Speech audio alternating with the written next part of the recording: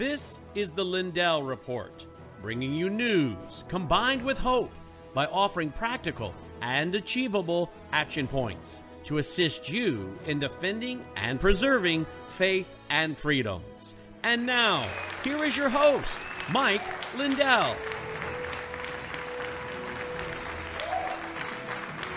Good evening. Welcome to the broadcast. Brandon House in for Mike Lindell, who is traveling tonight and on business and speaking, trying to fix 2020 and save America. Joining me tonight will be a gentleman running for governor of Pennsylvania. He's running for governor of Pennsylvania. Next week, we endeavor to have on the candidate that is running against Dr. Oz in Pennsylvania, and we'll look forward to that next week. Tonight, though, we'll be joined by the gentleman that's running for governor of Pennsylvania, and then we'll be joined by a gentleman that is, well, working hard to try to keep us free when it comes to the issue of social media. Jason Fike, F-Y-K is how you spell his name. He's the founder and director of an organization known as Social Media Freedom Foundation. They're working on a case that apparently Supreme Court Justice Clarence Thomas declared that they needed, something that Clarence Thomas apparently kind of gave a roadmap to conservatives and said, hey, this is kind of where you need to go if you guys want us to rule on something up here favorably. And so we'll see what kind of roadmap Justice Clarence Thomas gave America and how this foundation is organizing to offer up legislation for that. Now, tonight, as we'll be joined by Senator Doug Mastriano, he's again running for governor of Pennsylvania. We'll also report to you tonight about a few other things breaking. I got some startling video clips to bring you. You guys are probably hearing the story tonight as we've come on the air that the Department of Homeland Security wants to create a board. The Biden regime announces creation of Disinformation Governance Board. Wait a minute. Isn't Joe Biden known for being one of the biggest liars in political history? I'm not making a statement. I'm asking a question. Isn't he the guy that plagiarized multiple times? Isn't he known, Joe Biden, as one of the biggest liars in American political history?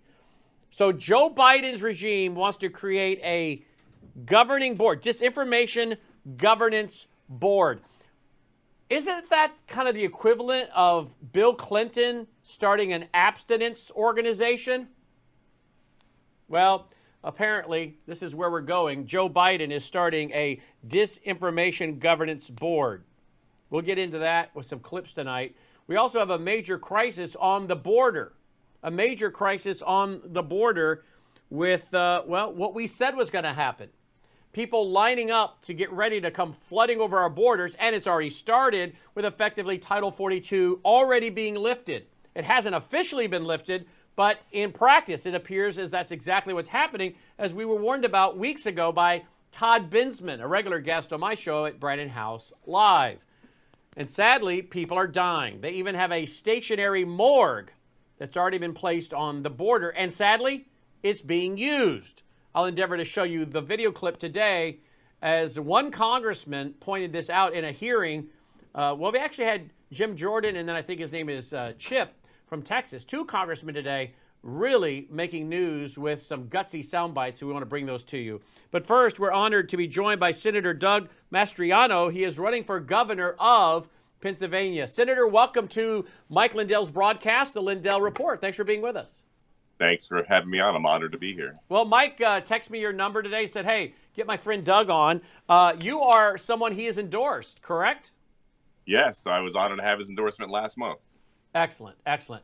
Well, I also have a graphic in there, Logan, if you want to bring up a graphic, because you guys had a debate last night, did you not? Tell us about that debate, and there's a poll that's coming out of that debate, right? Yes, so last night it was a broadcast across the entire state, all 67 counties, and across the border in New York, Jersey, and Ohio as well. And it was the top four contenders. Now, top four in this was people who at least acquired 5% of the vote. So that included some people who really don't have a shot. But still, the poll came out, and it has this morning had me 70% favorable as far as winning the debate, hands down. Well, congratulations.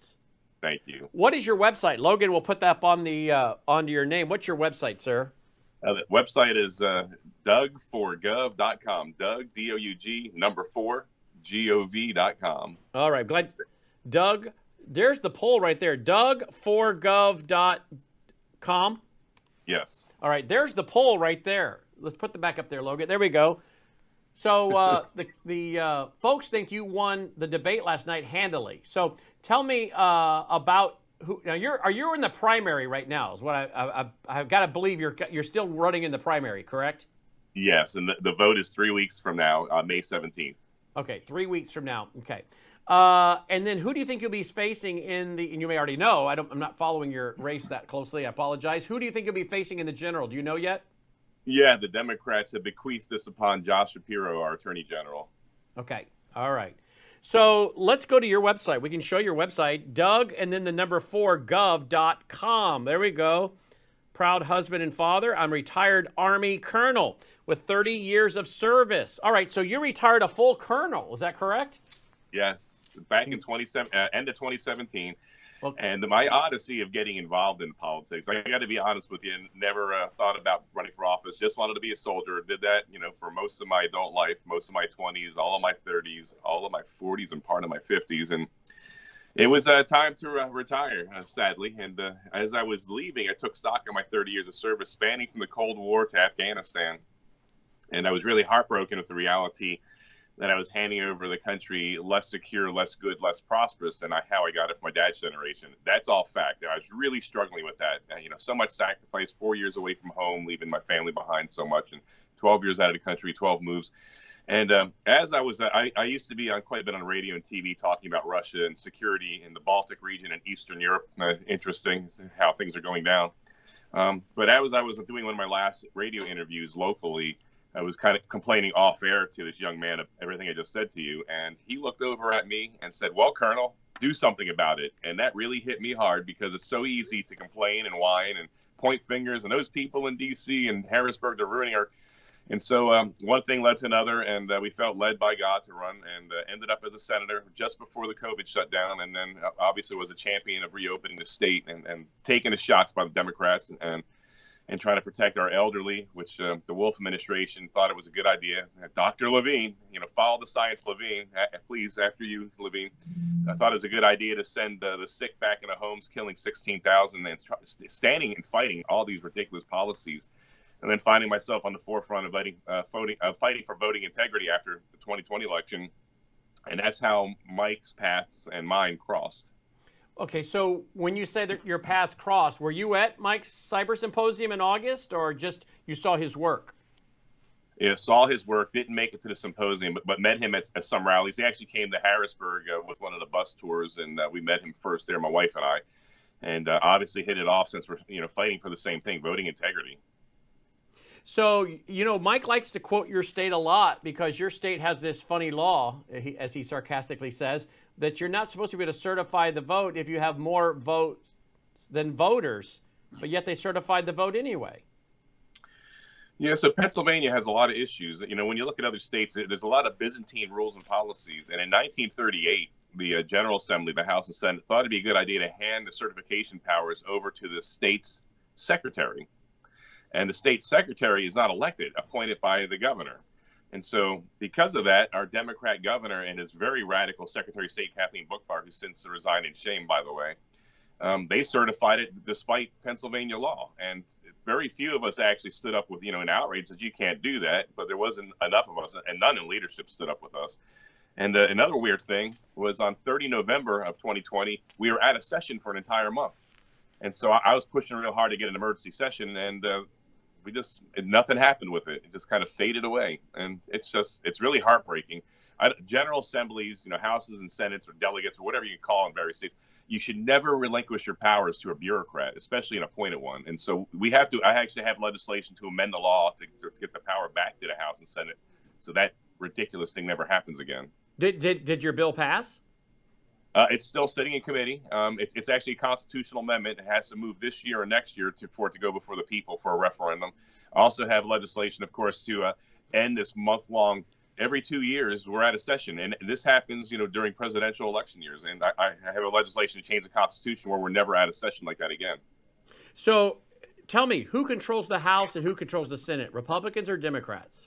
We have a solid Republican majority in both chambers right now, and you wouldn't know it by the lack of action. So why do you think that is? We see that consistently, Doug. Whether we're talking Georgia and Arizona and a lot of these states, why do you suppose the Republicans want to, I don't know, be cowards? I mean, what other word can I give it?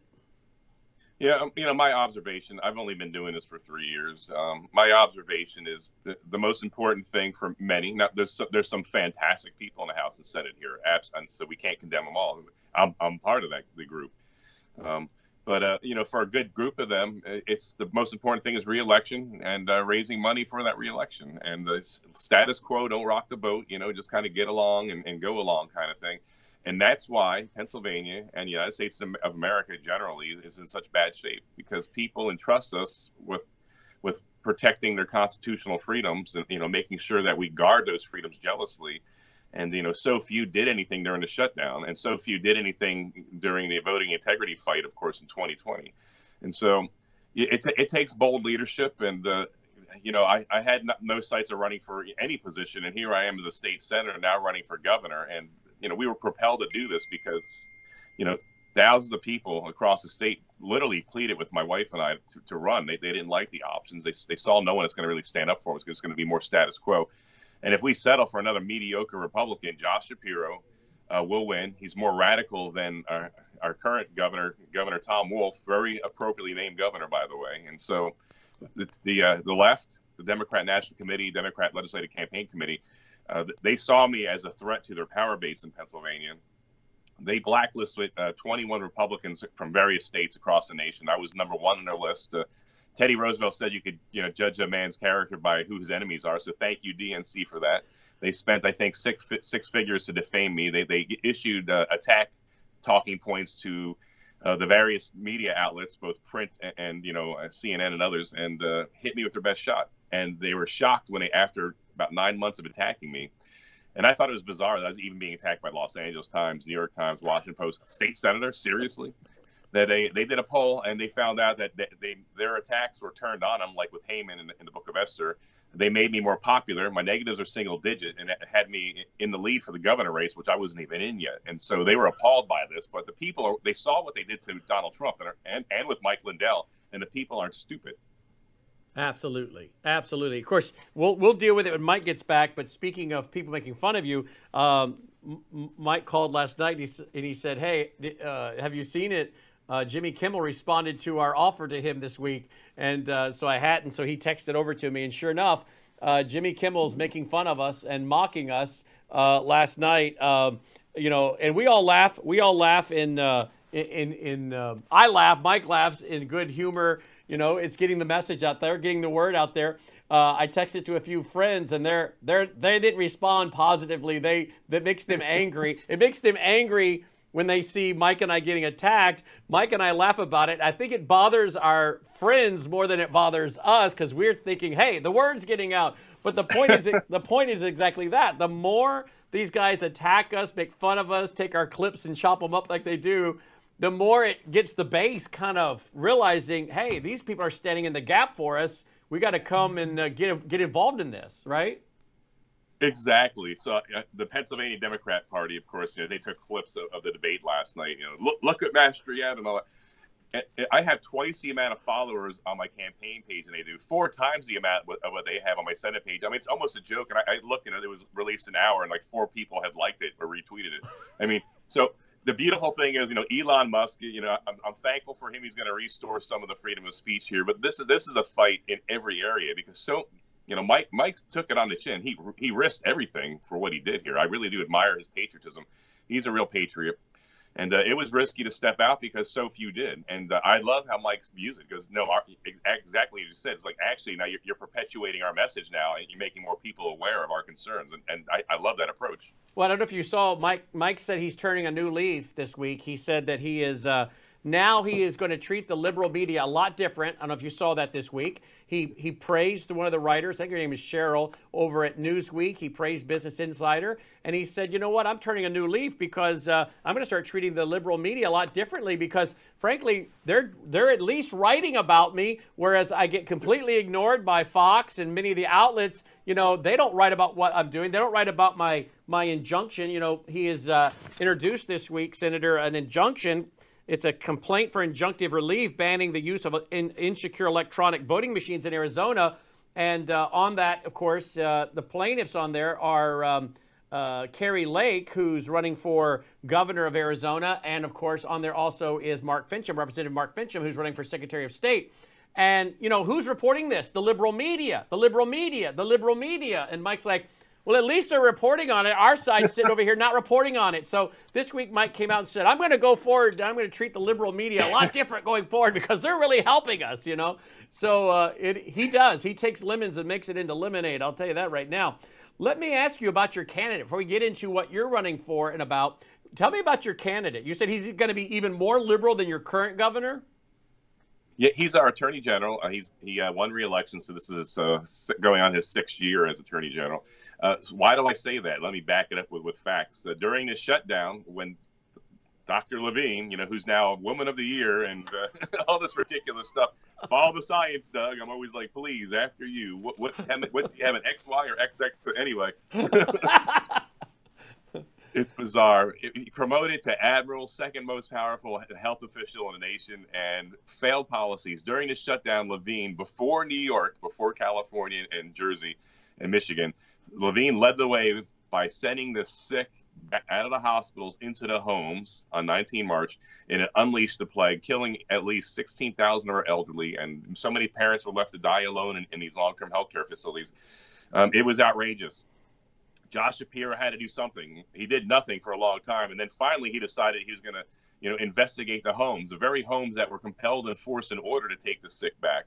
And this is unconscionable. He's more worried about suing the poor sisters, the nuns, the sisters of the poor in Philadelphia, because he doesn't like their contraception policy, and took them to the Supreme Court over that issue. This guy is a radical leftist. It's funny though. One of the big local, extremely liberal papers in Philadelphia, it looks like I'm going to win the primary on May 17th, and they're terrified of the fact that Josh Shapiro is going to face me. And now they're saying we're concerned that Josh Shapiro isn't a tested candidate. Yeah, well, no kidding, because you gave him a free ticket, the Willy Wonka golden ticket. So. The Willy Wonka golden ticket. So let's talk. That's good. Let's talk about you and what you're doing. Your website here. Okay, so I'm really impressed with the fact that you're a retired Army colonel. You made full colonel. That's congratulations, and thank you for serving our country. I'm an advocate for business. When you were shut down, I stood at the Capitol and demanded change. I won't stop fighting for your rights to do business without burden. Boy, I'll tell you what. Senator, the businesses, what they have had put on them in the last 2 years, and then you add in the punitive taxes and whatnot, it's tough to be an entrepreneur. This week I was reading Klaus Schwab's next book. You know, he came out with The Great Reset. Then his next book that was finished up the end of 2021 and came out here in 2022 is called The Great Narrative. It should be called, his first book, The Great Collapse, not The Great Reset, because that's what it's all about, collapsing. Yep. That's why they call it Build Back Better. You got to tear it down before you build it back. And then his new book, The Great Narrative, should be called The Great Lie. But in there, they lay out much of their plans, which includes carbon tax, and they call it a global tax, and it's going to, of course, be put onto businesses. And the businesses that don't comply, they openly say, if you're not going to comply under the peer pressure of society, then we're going to come after you. So you better start complying willingly, because we're going to use the power of the law. We're going to shame you, and then we're going to use the power of the law to make you comply to ESG standards, environmental, social, governance, Agenda 21, Agenda 2030, sustainable development. So businesses, again, how are you as governor? You're going to address this. I'm hoping your state will address this head on and not let the bureaucrats, push this radical environmentalism, which is really Marxism, posing as environmentalism, while we let, the Kyoto Protocol not apply to China, not apply to India, some of the biggest polluters. Can you speak to us on this topic? I can. And Tom Wolfe thought it was a good idea to enter us into a Paris Climate Accord compact called the Regional Greenhouse Gas Initiative. And he got us into this compact with 11 other states without a vote from the General Assembly. And what this does is we have to pay CO2 emissions so we have to buy credits, just like you mentioned, at the state level. This is going to drive. Now, Pennsylvania is the third greatest energy producer in the nation. We are sitting on a gold mine of natural gas, of coal, and even some oil. And we're the only energy producing state in this compact here. It's going to drive up energy costs for each person, each average person and business owner, around 30% increase, and it's already through the roof thanks to Joe Biden's inflation and his failed policies. It's going to cost us in the first year $461 million of new taxes. 2 years is estimated at $2 billion. It's going to shut down many of our plants in the state. One big plant in our southwest of the state is going to shut down this year, another one next year.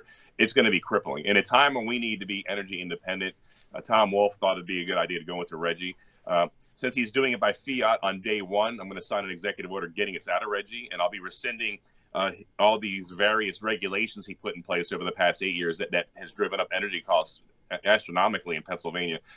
We get no benefit from being an energy producer. You would not even know we're an energy producer in Pennsylvania with all the fees and extraction taxes that Tom Wolfe has put on it. So number one is making Pennsylvania, my goal is number one in energy. I want to be a net exporter. I want to build liquefied natural gas terminals at Lake Erie so we can get it to New England, also off of Philly so we can ship it to our allies. I spent a lot of time in Northern Europe with our Baltic allies. I met with the former Minister of Defense when I was a colonel in the Army back in 2016. Raza Jufakanitsa. I know I say her name. Lithuanian names are tough. They're actually a partner state with Pennsylvania. We send our soldiers over there, and theirs come here as well for training. She said, Doug, we need to get off of Russian oil and gas like everyone else in Europe should be. We want to buy it off of Pennsylvania. We have an LNG terminal, liquefied natural gas terminal, off of Klaipeda, and we named it the Independence. Wow. We want to get it off of Pennsylvania. And so we can't get enough over to them yet, thanks to these failed Democrat policies. So that's number one with the business plan. Number two, Pennsylvania has some of the most Byzantine tax codes. They take you 18 weeks to read the 153,000 regulation tax codes we have. And so within the first 100 days, my goal is to strip Pennsylvania down to just under 100,000 regulations. And then I'll have the Trump policy where every new regulation two have to go. And that will save businesses and people millions of dollars every year. For instance, our Department of Environmental Protection sometimes has been weaponized to make life miserable for people trying to do stuff on their property or on their farms. They're going to have to be reined in. Right now, they approve 46,000 permits per year, and they take months and months, sometimes years, to get approved. We'll have a streamlined system here where we reduce the number of permits and additionally force DEP to approve these permits within a specific period of time. Wow, excellent. Well, man, you have really thought this through. I'm impressed. Let me go to your next part of your website here. I'm a patriot with a doctorate in history. Now look at that. With a doctorate in history and more than 30 published articles on history and strategy, I'm passionate about my country's founding ideals. Tell me a little bit about, in closing here, tell me a little bit more about that. Tell me about your views on history, American history, some of the founding fathers, the Constitution, the Bill of Rights, and how you as governor see your position in light of the history of our nation. So I'm really enthralled by our founder, William Penn. William Penn accepted Jesus as his Lord and Savior in his early 20s and became a Quaker, and kind of like an old version of Pentecostals today of sorts. His dad was appalled. His dad was a famous admiral that worked for King Charles II, also Cromwell before that, was appalled that his son would leave the Church of England, and disinherited him, disowned him. And William Penn ended up in jail 3 times for his faith. One time in the Tower of London, where all major, convicts go back in those days. King Charles II, as a favor to William Penn's dad, said, I'll let you out early, just deny your faith and join the right church. And William Penn said, I'd rather die before I do that. Wow. And because of his faithfulness, when he was released from prison, his dad died, and King Charles II owed the Penn family a massive fortune of money, of loans.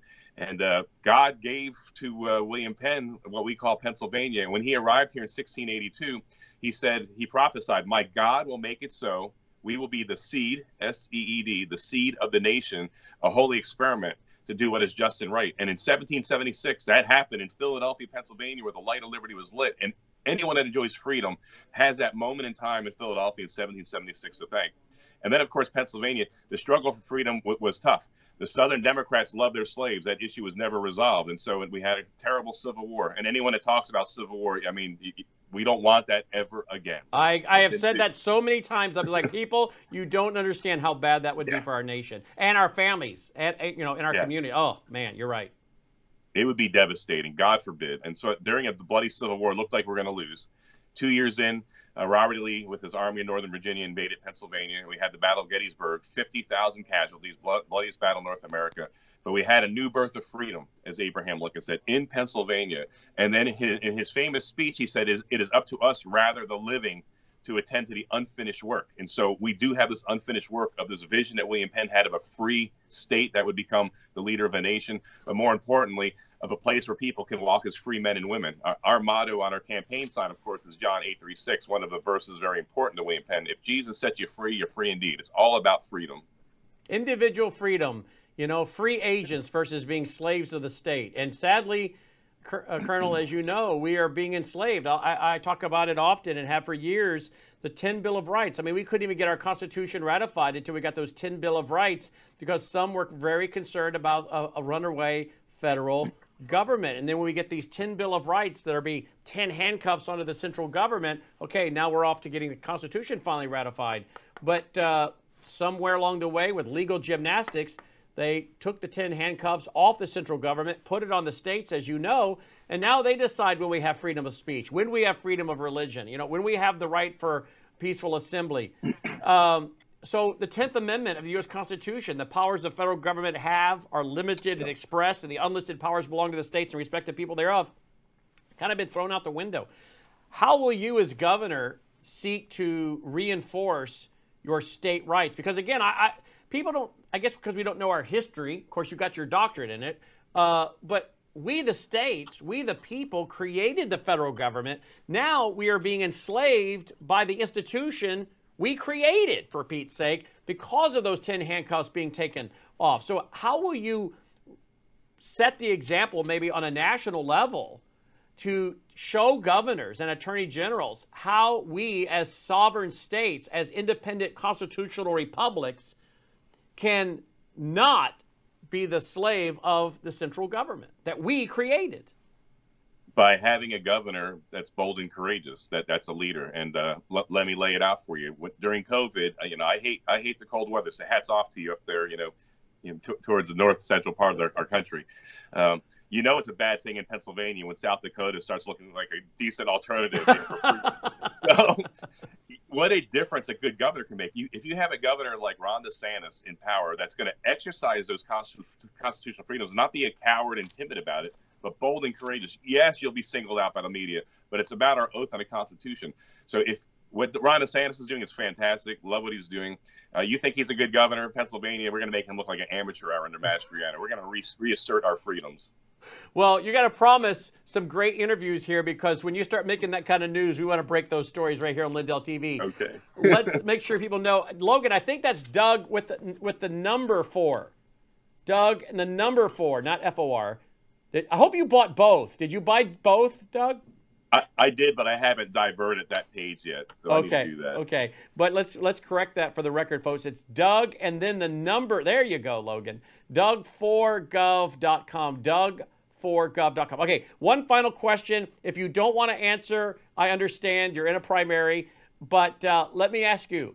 Any thoughts on your Senate race? Because that's sure got a lot of attention, and next week I'm going to have on the dear lady that's running for U.S. Senate against Dr. Oz, Kathy Barnett, correct? Yes, and I've endorsed Kathy Barnett. She has such a wonderful story. My wife and I have known her for several years. She was my keynote speaker at the Heartbeat Bill that I introduced. It was one of the first pieces of legislation I introduced together with Representative Stephanie Borowitz. And Revy thought it would be a good idea to have Kathy speak because we met her at a Trump rally, and she has a powerful conservative values and a great way of laying them out to people. did not know her story. We had a pro-life legislation event. She was conceived when her mom was 11 as a result of rape. Oh, wow. I mean, this is like the poster child of the exceptions that Republicans talk about. Oh yeah, we have to have the exceptions. And she shared her story for the first time on that stage in a press conference in Harrisburg, our capital, and it was so touching and moving. I just grew to respect her so much more. And so she does have a powerful story about the right to life. Wow. Well, she'll be on with us here on Lindell TV. I think I have booked her for 6:30. Yep, 6:30 on Monday night. No. Let's see. I think that's 6:30 tomorrow night. Yeah, 6:30 tomorrow night. So I have her on tomorrow night, 6:30 Central, right here. So it'll be a great follow-up. You have a beautiful state. I have been to your state. I've spoken in your state many times over the many, many years. And, of course, I love Lancaster. And it's a beautiful state, and it deserves better leadership. And I think you'll do Pennsylvania and the country proud. Thank you for your service. Glad you're running, and congratulations on your debate. And again, I want to reiterate the survey, the poll. You're going to show that again, Logan. The poll after last night's debate, 70% say that Doug won that debate last night, Logan. He's probably scrambling for our next guest, but we showed the poll. we showed the poll. There it is.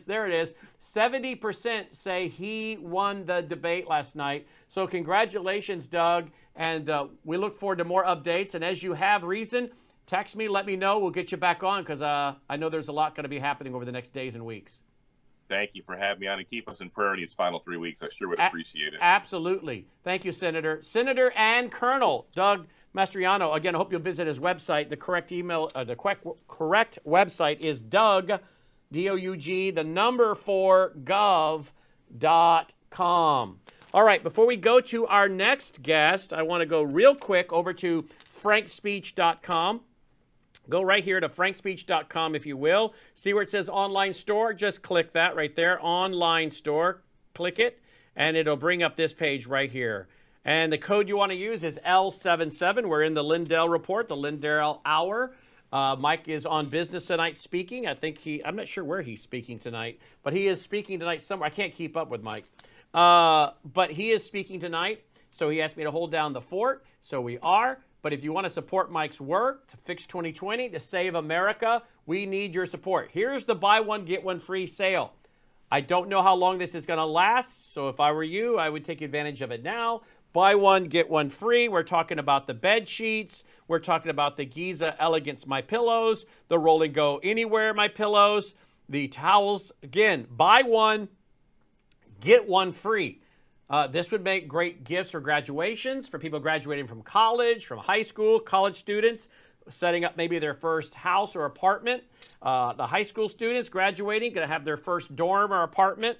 So great time to buy gifts for graduations, spring weddings, summer weddings. Take advantage of those things there. We're going to throw in Mike's book for free with it. That in itself is a $20 value. Of course, the My Slippers, 50% off. Again, we've got great sales going on over here. Use this code L77, the code L77. My Pillow, look at that 2-inch mattress topper.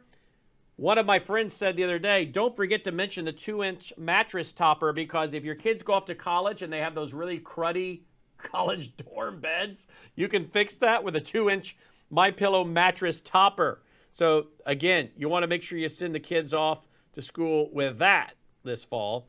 Men's sleepwear, closeout overstock. Again, no guarantee how long some of this is going to last. You might want to act. Of course, Delta's favorite, my yellow lab Delta, our studio dog, she sleeps on this. She's actually got a second one coming. Mike is sending her a second one, so she has one for both floors, the floor upstairs and the floor downstairs. The MyPillow mattress protector, the help our country, help save our country, fix 2020 first yard signs, the Frank Speech mugs, Frank Speech t-shirts, bleed stop, so much. The robes, the bionic wrench, all that. Use that promo code L77, fire starter, so much more. Use that promo code L77, promo code L77, won't you? And help support Mike Lindell. Joining me now is Jason, and hopefully I'm going to get the last name correct. Jason Fyke, F-Y-K. He is the founder and director of Social Media Foundation. Sir, Jason, am I saying your last name correctly? It's actually Jason Fick. It's pronounced like a soft I. All right. Sorry about that, That's Jason. okay. It was kind of a last minute thing, and it's actually the Social Media Freedom Foundation. Social Media Freedom Foundation. All right. Yes. Now, I looked up your story today. Yeah, this was kind of a last minute interview, but someone, I guess your representative, reached out to me and said, "Would you like to have him on?" And I was reading your information about you, and I'm like, "Absolutely, this is very interesting." Let me read this. In 2010, Jason ventured into the business world of social media. Realizing the advertising potential for the platform, he created a series of popular pages on Facebook, which you guys wonder how that ended up, right, guys? Which regularly publish content related to pop culture and comedy. At the highest of his success, his pages held over 38 million followers. 38 million. And brought in, listen to this, folks, brought in over $300,000 per month from brand partnerships and advertising. Over $300,000 a month.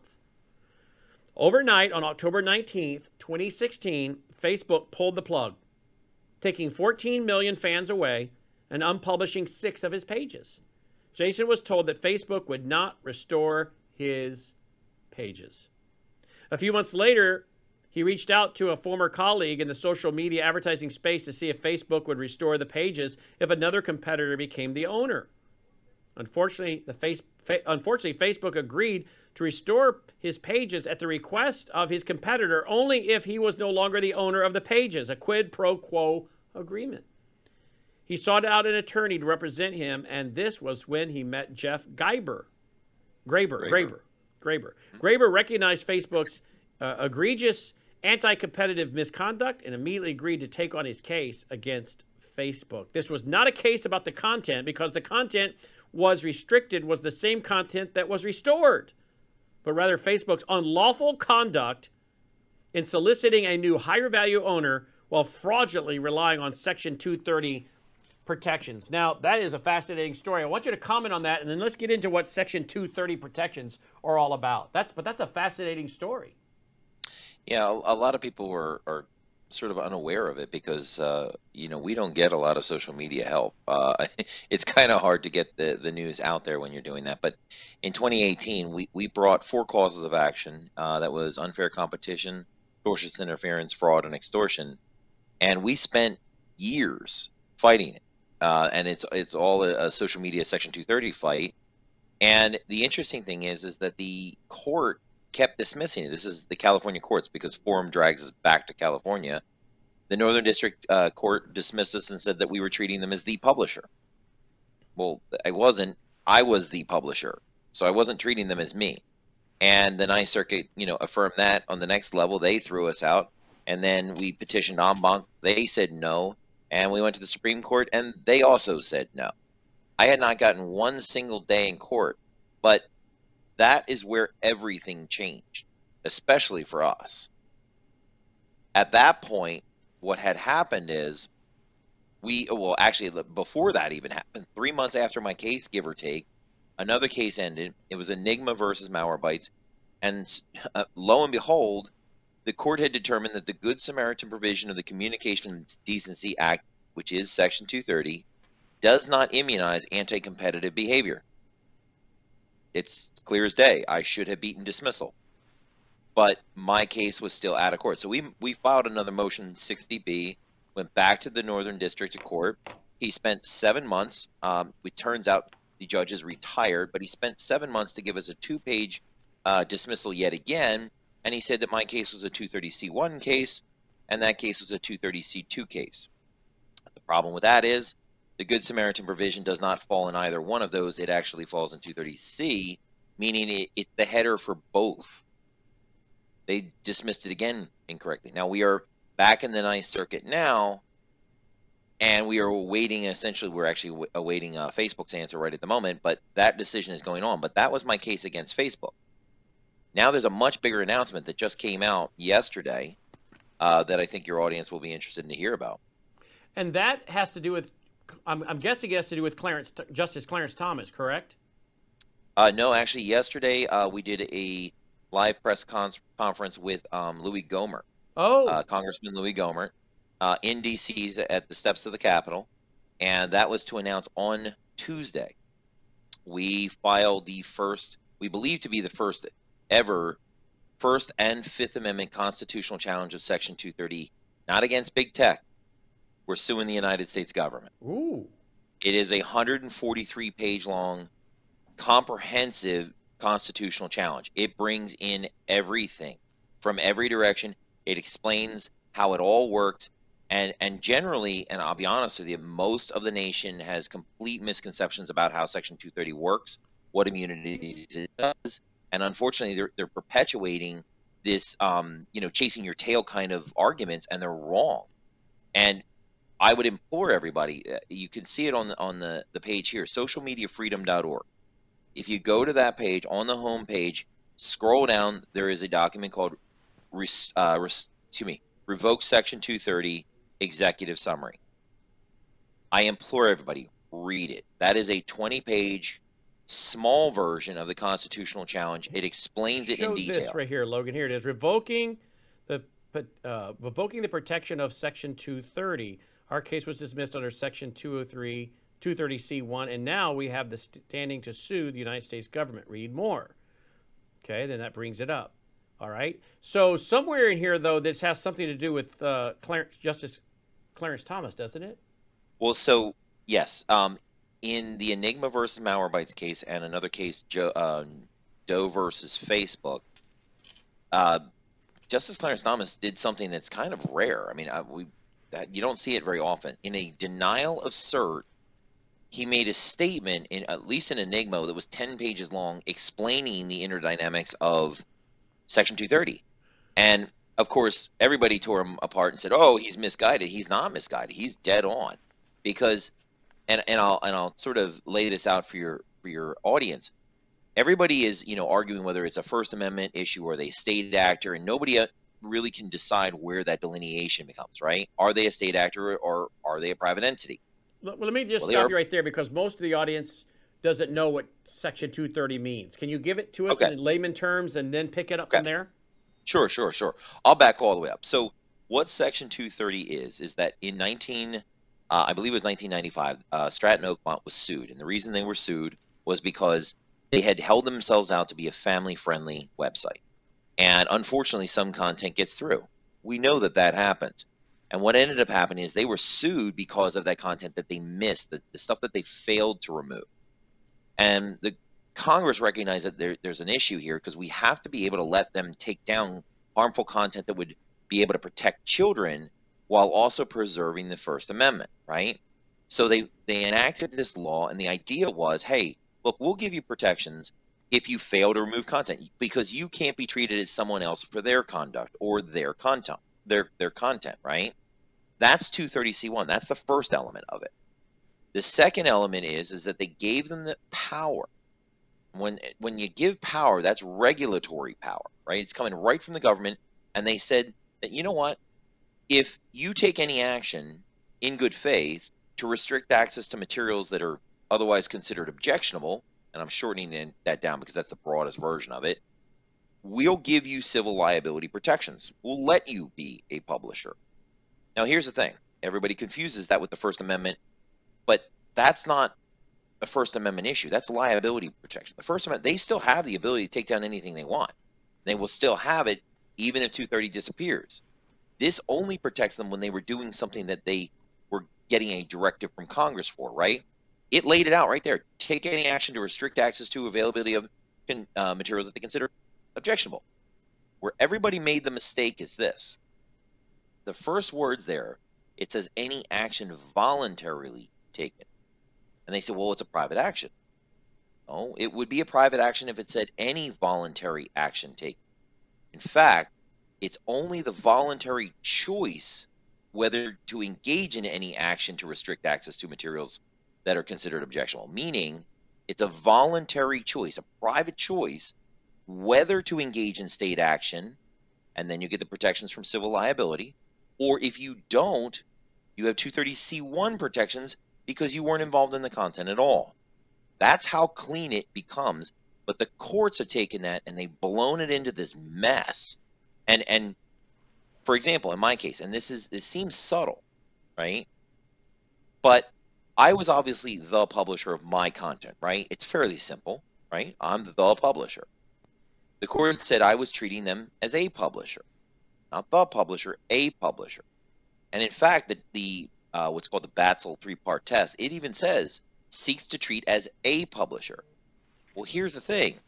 The law, in fact, says no provider or user of an interactive computer service shall be treated as the publisher or speaker of any information provided by another information content provider. The publisher. It denotes a pre-existing publisher. It denotes me.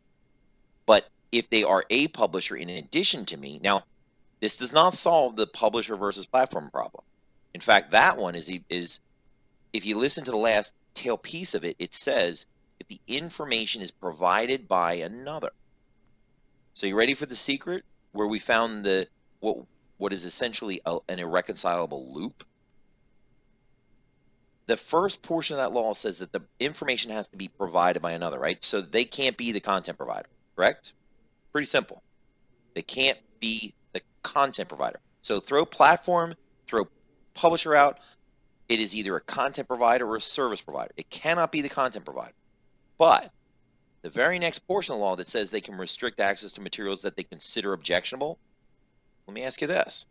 If I asked you to decide what content to remove, what's the flip side of that coin? What else are you actually deciding by proxy? What information to put up? Correct. What information to provide, which therefore, by definition, means that you're developing that information, at least insignificantly, in part, and there's an actual definition of what a content provider is in the statute itself. And for the lawyers out there, it's under Section 230 F3, and it says, get this, any person or entity responsible in whole or in part, meaning insignificant, for the creation or development of information provided online. In other words, if you created, we all know created, yes, because that brought it into existence. But developed is very different. Developed is manipulation after the fact. It's allowing, it's advancing, it's manipulating content in any way or contributing to it in some way. So in essence, the second law says they can be a content provider. But then you go back up to the first law and it says you can't be a content provider. But then we go back to the second law and it says you can be. Do you see the loop? This is why everybody is confused as the platform publisher, because they are both a content provider and not a content provider simultaneously. And that's what they call in statutory terms a irreconcilable statutory conflict. And in the terms of a statutory conflict like that, do you know what they do? How they resolve it? They strike the statute. Section 230 is in jeopardy now. And besides the fact that it's unconstitutional. Did Supreme Court Justice Clarence Thomas basically kind of give a 10-page synopsis for if you want to win this case, here's how you got to do it, follow this roadmap? Yeah, so in that he said one element of it is that everybody says it's settled law. It's not settled law. Justice Thomas said the Supreme Court has never interpreted it. How can it be settled law? It never went to the top. In fact, he also said just what I just said there. They said that if 230C1 is editorial control, it eviscerates 230C2, meaning there's a problem. There's a harmonious problem. It doesn't work. And then he went on to say that the courts have interpreted this far beyond what could plausibly be understood by Congress. And that is where Congressman Gohmert got involved. He's read this, and he is backing us on this, and he's going to bring congressional amicus if we need it.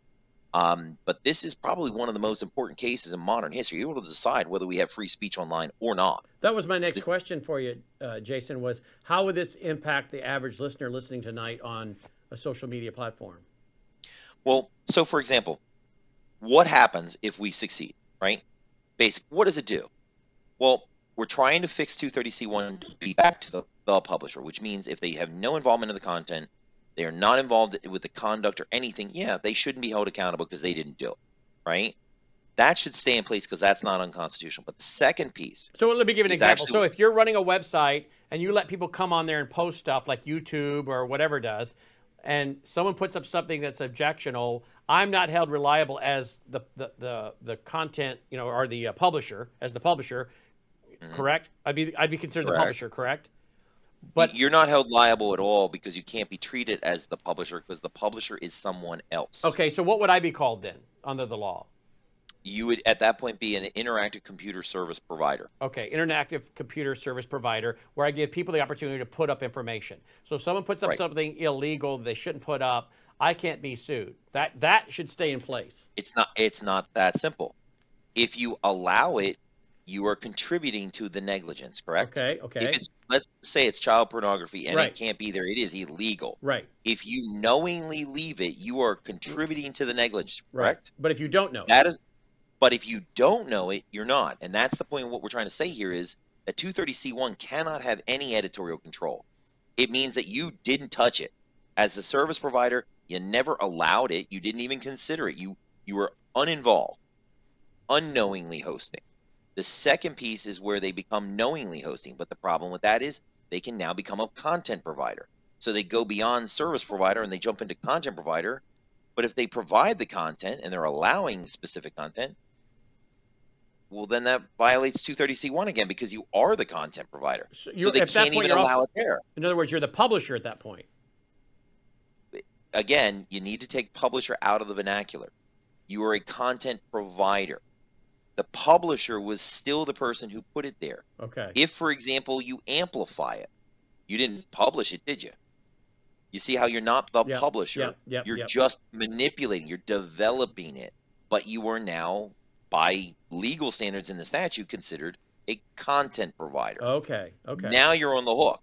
And the thing is that the courts have completely overlooked that and allowed it for what Justice Clarence Thomas said. It's allowing them to put up their own content. Like, for example, let's take fact-checking. Fact-checking. Like, for example, Facebook identifies misinformation. You mean our buddy Alan Duke over at Facebook? Alan Duke, the fact checkers. I would assume. So Facebook identifies the information, right? So they're acting as an editor now. They're sending it out to a third-party fact checker, and they're very clear, third party.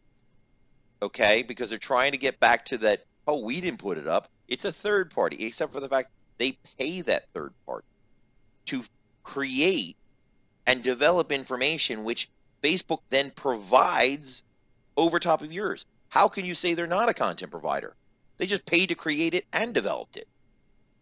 This is where the problem lies, is that the courts are not stepping in to stop that issue. And we have brought all of that to bear in this constitutional challenge, amongst other things. I mean, one of the biggest things, and this is kind of funny because, I don't have my bar license, but I am smart enough to read the law, to go back, and I mean, I have done 2,000 plus hours research. Yeah, you sound like a lawyer. Well, the funny thing is that, and I'm just going to say this kind of as a joke, is I get the lawyers that come along and want to lawyer-splain it to me. Meanwhile, they have no idea what they're talking about. I know how to catch them very quickly, and I'm going to give this to your audience. Just when somebody starts, mouthing off saying they know everything, if you look at the title, it says protections for, quote, Good Samaritan blocking and screening offensive materials. There's quotes surrounding Good Samaritan. It's in the law. And I asked the lawyer, I go, why are the quotes there? And inevitably, they have no idea. Nobody knows why. And I'm like, well, there's a reason. And clearly you don't understand Section 230. So I'm going to give you the foundation. And now this is all explained in the executive summary. When Congress lays down a delegation of regulatory authority to an agency, FCC, U.S. Postal Service, SEC, IRS, whatever it be, they lay down something called an articulated intelligible principle. Articulated. It's in quotes because it's being said. Here is the principle upon which you must make your laws, your code, your regulations, right? So in this case, anything and everything that these companies do that to make a rule has to be a Good Samaritan. Enigma figured that out. The Enigma versus Malwarebytes case went, yep, the Good Samaritan provision, you can't be going after somebody's financial, company for your own financial gain because it's antithetical to being a Good Samaritan. So it's important. So what is an intelligible principle? Well, that intelligible principle means that it's a delegation of regulatory authority to an agent. Well, the agent skipped an official regulatory impartial commission and it got dumped right on the private entity. And unfortunately for them, Schechter Poultry and a case called Carter Cole both deemed a law unconstitutional under due process because when they make a community standard or terms of service and they make a rule which has the power of law, they can then enforce their rule and they can even set the punishment, right? They can ban you for how many days they want, right? Well, any law protected by government that's punitive, what are they entitled to? Anything that denies you of your life, liberty, or property is entitled to due process. I went all the way to the Supreme Court of the United States of America, and I never got a single hearing when Facebook, under the protection of government, took my property and denied me of my liberty. They denied me of my due process rights. I couldn't challenge it. Wow. This is what gave me the standing to bring a Fifth Amendment constitutional challenge. This is all this. We went, because everybody says, oh, well, this or that, and they're all relying on precedent that's been bad since 1997. They screwed it up in Zoran versus America Online and built on that foundation ever since. It's wrong. So this case is huge, and it will help restore our First Amendment rights. Well, the result is this. If we fix 230C1, the sites will still be protected from the content and conduct of another, so long as they're not involved in it, right? Bulletin boards, etc. The second piece is they have a First Amendment right. They will, if you say bad things or anything that they don't like, they will still be able to remove you. And everybody goes, well, then what did it resolve? Well, the point is that when they break a law, when it becomes an unlawful removal and that you can prove a cause of action, you don't hit a dismissal wall. You go to the court on the merits. So in your case, where they took away $300,000 a month in income, you could sue the living daylights out of them for millions upon millions upon millions, which makes them billions, which makes them think twice about what they're doing. Exactly. Because lawsuits are the things that will rein them in. They will not take down things. They will be reluctant to take down things illegally and unlawfully. If it is actually harmful, they'll take it down because they want to keep their site nice and clean. But if they start taking down content to manipulate an election, for example, and I know that's on everybody's mind right now, if they break the law, they can be sued. They will not hit this massive firewall that the United States has put up that is unconstitutional because it doesn't deny their rights. It denies the third party, you and me, because they've given this agency power and they said, hey, look, if you want to voluntarily undertake what we tell you to do, you can, but if you don't, we got you covered either way. Wow. And the thing is that agency power is still a government directive, which means they are a state actor. If they're trying to get the liability protection, they have to prove that they did act at the prerogative of Congress. So I got 30 seconds. So do you see this going to the Supreme Court? I very much see it going to the Supreme Court. Justice Thomas asked for an appropriate Section 230 case. There cannot be a more appropriate case because this simply challenges the law. Are you going right to the Supreme Court, or are you going to a lower federal court first? We filed on Tuesday in the District of Columbia District Court. We have to start there, but there's the entire possibility the Supreme Court decides to pull it up and maybe even consolidate my personal case and handle this finally. Wow. Jason, thank you so much. Will you keep us posted? Absolutely, we'll do. This is because Mike Lindell's big on talking about these kind of cases. He knows firsthand what this is like. You know that, right? Yeah, I've spoken with him briefly. I should have a much longer conversation with him. So if he sees this, he'll see it. Give me a call. Yeah, he'll see it. We'll definitely be getting you back. Keep us posted, will you? I will do that. Thank you. Most nights he would be here, but he's traveling tonight. So we'll keep us posted. We'll get you back when he's on with us. But I guarantee you he'll see this. Absolutely. Thank you, Jason. His website, folks, social media. I got to get that again. Socialmediafreedom.org. Socialmediafreedom.org. You can read all about it right there. All right. Well, before we conclude, let me just tell you, use that promo code L77. Buy one, get one free at mypillow.com. Or use the online store link at frankspeech.com. Tonight, I have on Pete Santelli, along with another gentleman, folks, that's been going viral with his Substack. We're going to talk about the World Health Organization and a scary treaty. Just days. We have days to stop this. The same people that locked us down with COVID could do it globally. through power we delegate to them through this World Health Organization treaty, and no one's talking about it. Tom Littleton on taking church property and turning churches into slumlords. Karen Kingston with an update. Don't miss it. Talk to you soon. Take care. You're watching Lindell TV.